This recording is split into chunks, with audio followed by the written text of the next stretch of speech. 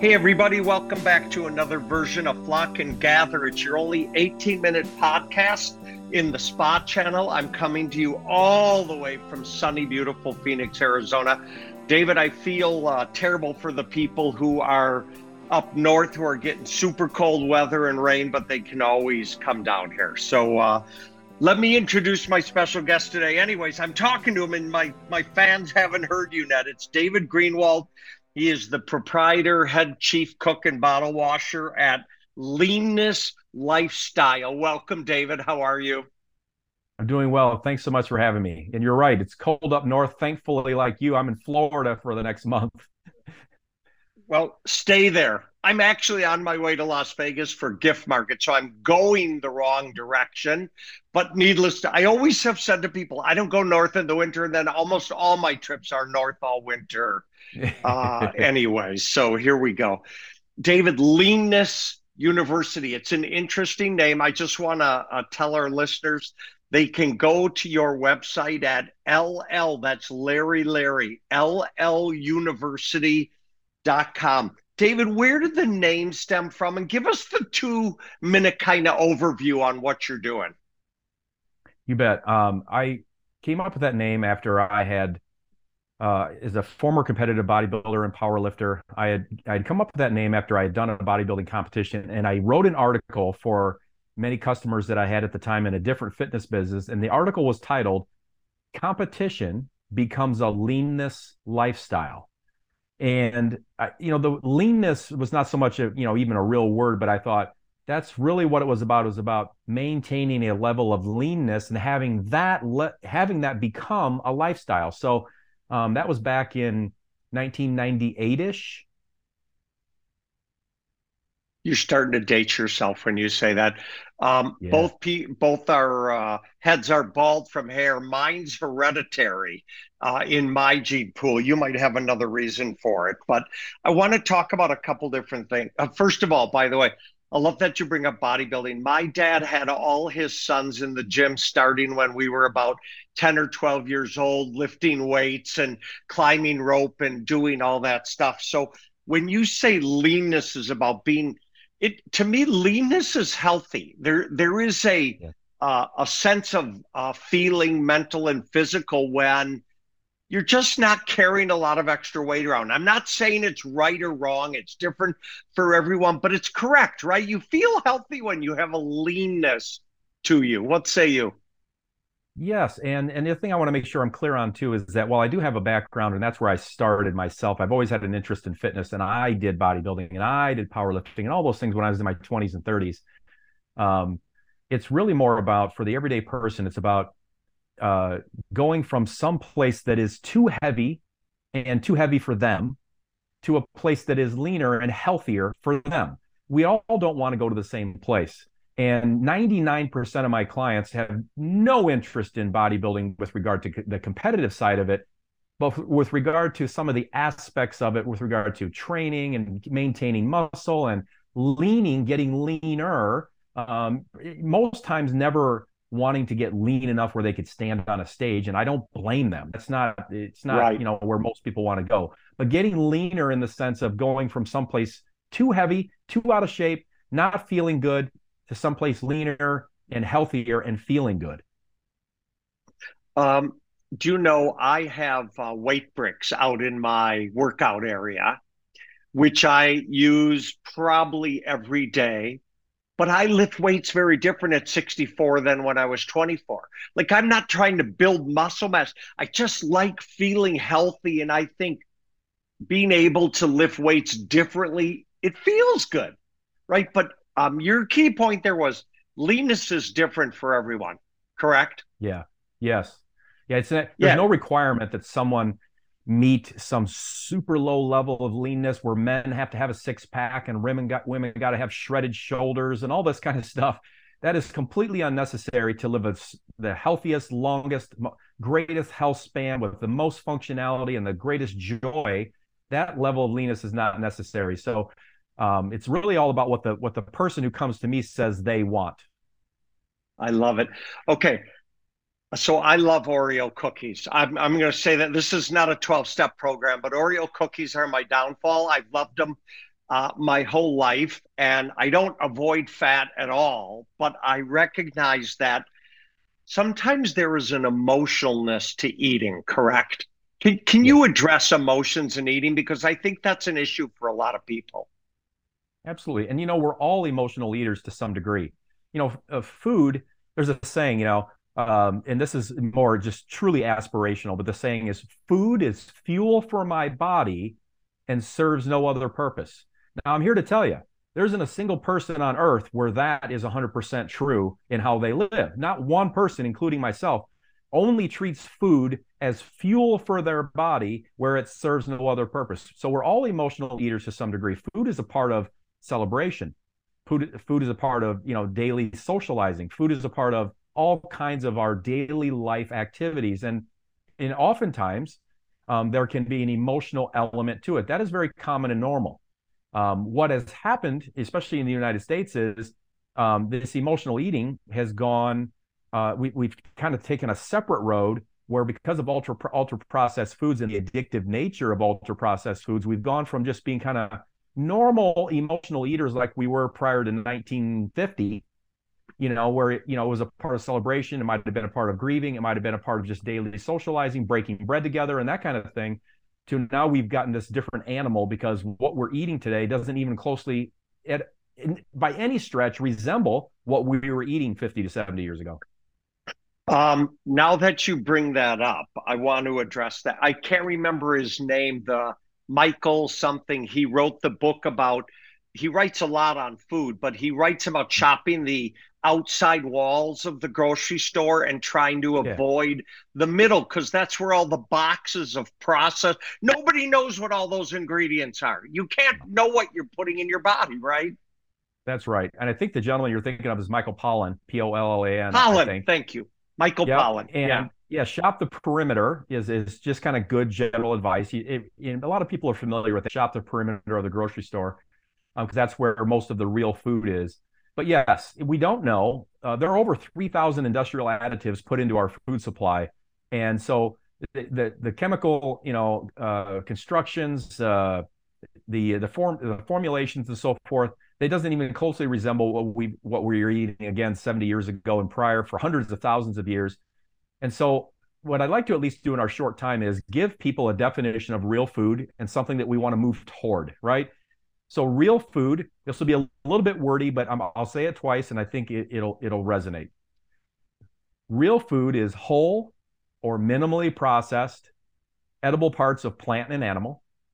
Okay?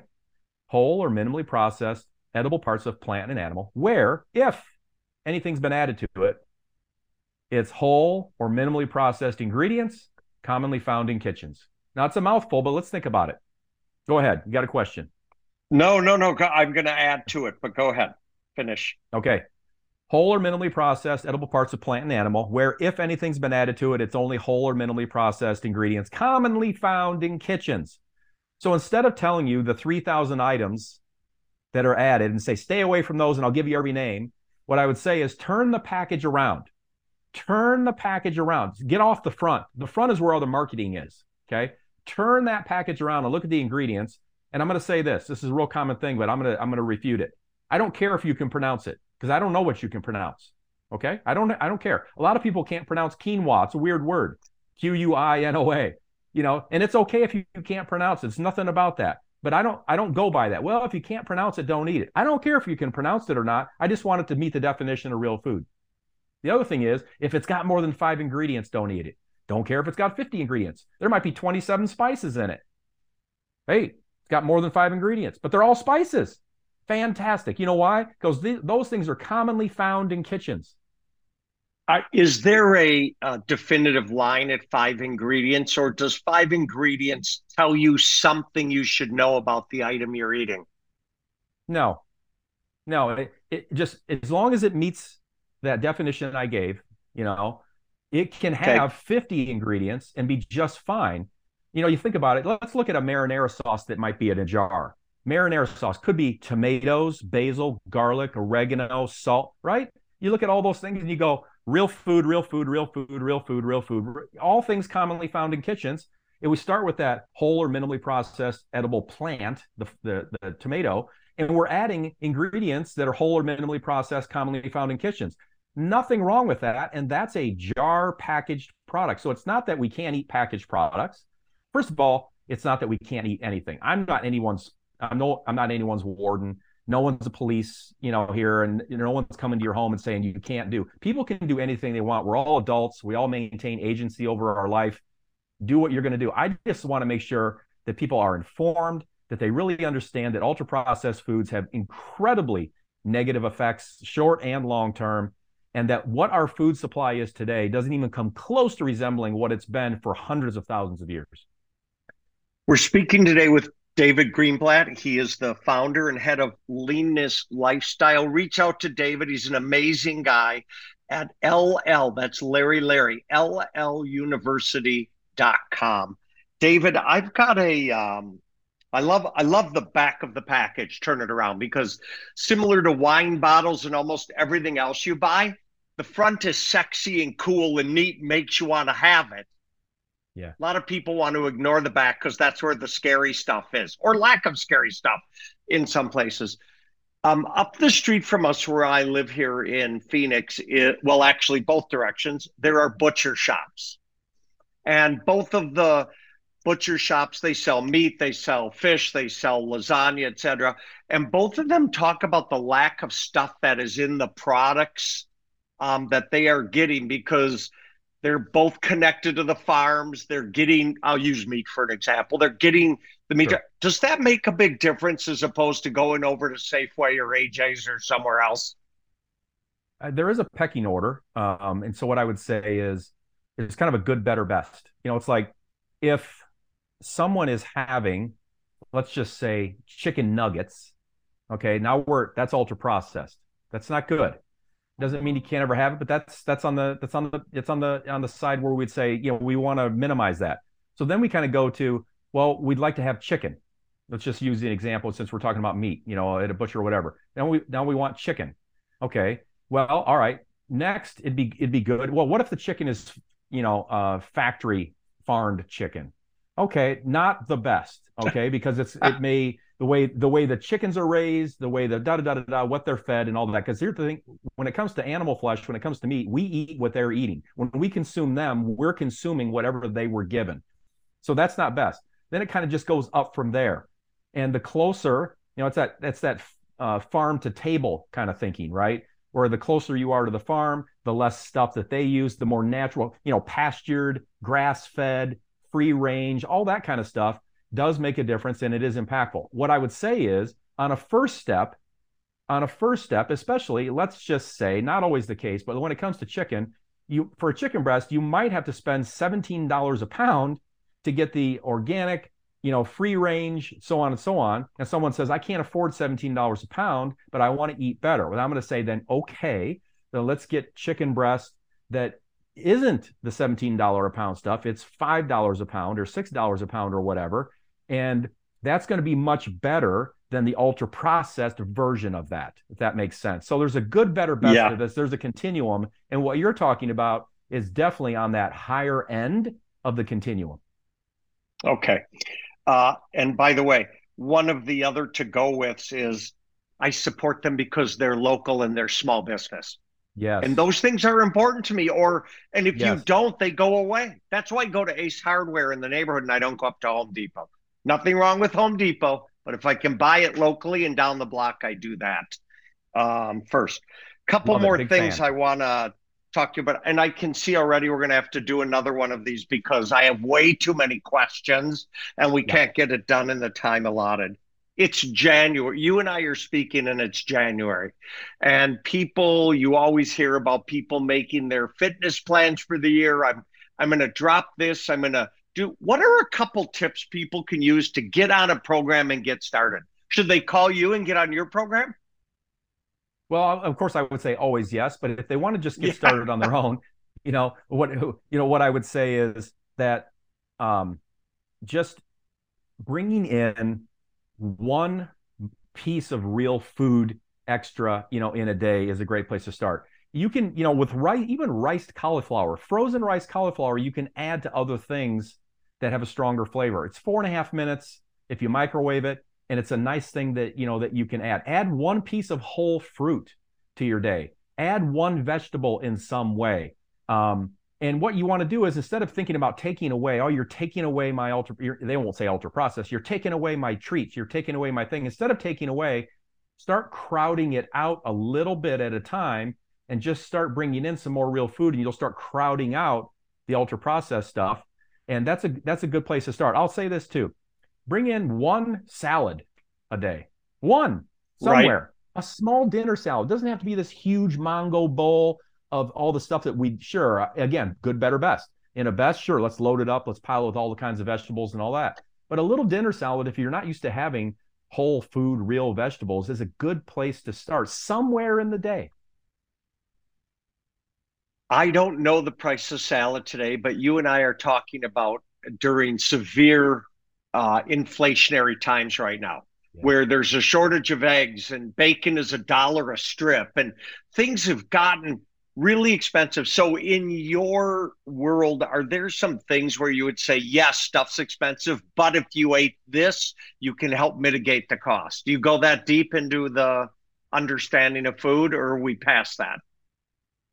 We can. And if you look at whole chicken, if you want, hey, the more they've got it ready to go for you, the more you're going to spend, right?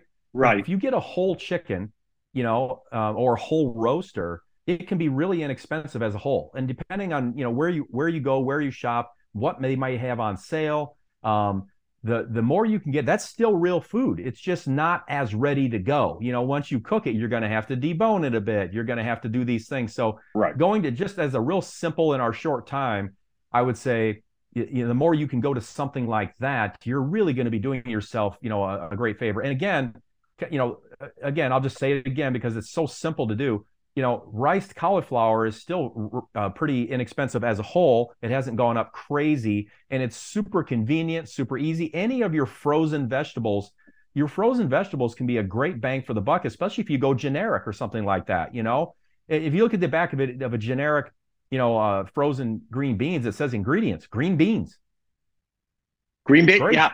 And you don't have to buy the brand name. That is a really we think we have to have that brand peanut butter specific, but you don't anymore. In fact, no. I would argue most of the grocery stores have leveled in their own brands, their own white label brands with everything else. Right. Okay, in the time we have remaining, I want to ask another question. But by the way, again, people, reach out to David Greenwalt. He is a wealth of information at Leanness Lifestyle. It's LLUniversity.com. And David, thanks for spending time with us today. Really appreciate it. Eat less, exercise more. Does that mantra work for people? On paper, yes. It'll work for everyone. 100%. 100% across the board, it'll work for everyone on paper. In the real world, in practicality, the messaging is pathetic.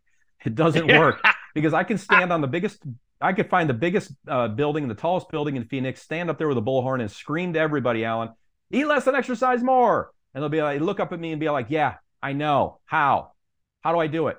How do I really do it for real in this obesogenic world we're living in? And it's beyond what we can do today, but I just can't stress enough that the messaging doesn't work.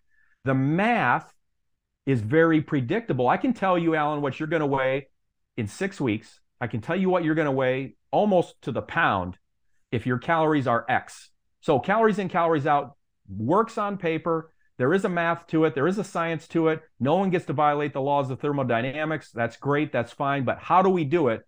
And at Leanness Lifestyle, that's where we put the rubber on the road. We help people figure out, how do we really do this in this crazy obesogenic world we're living in?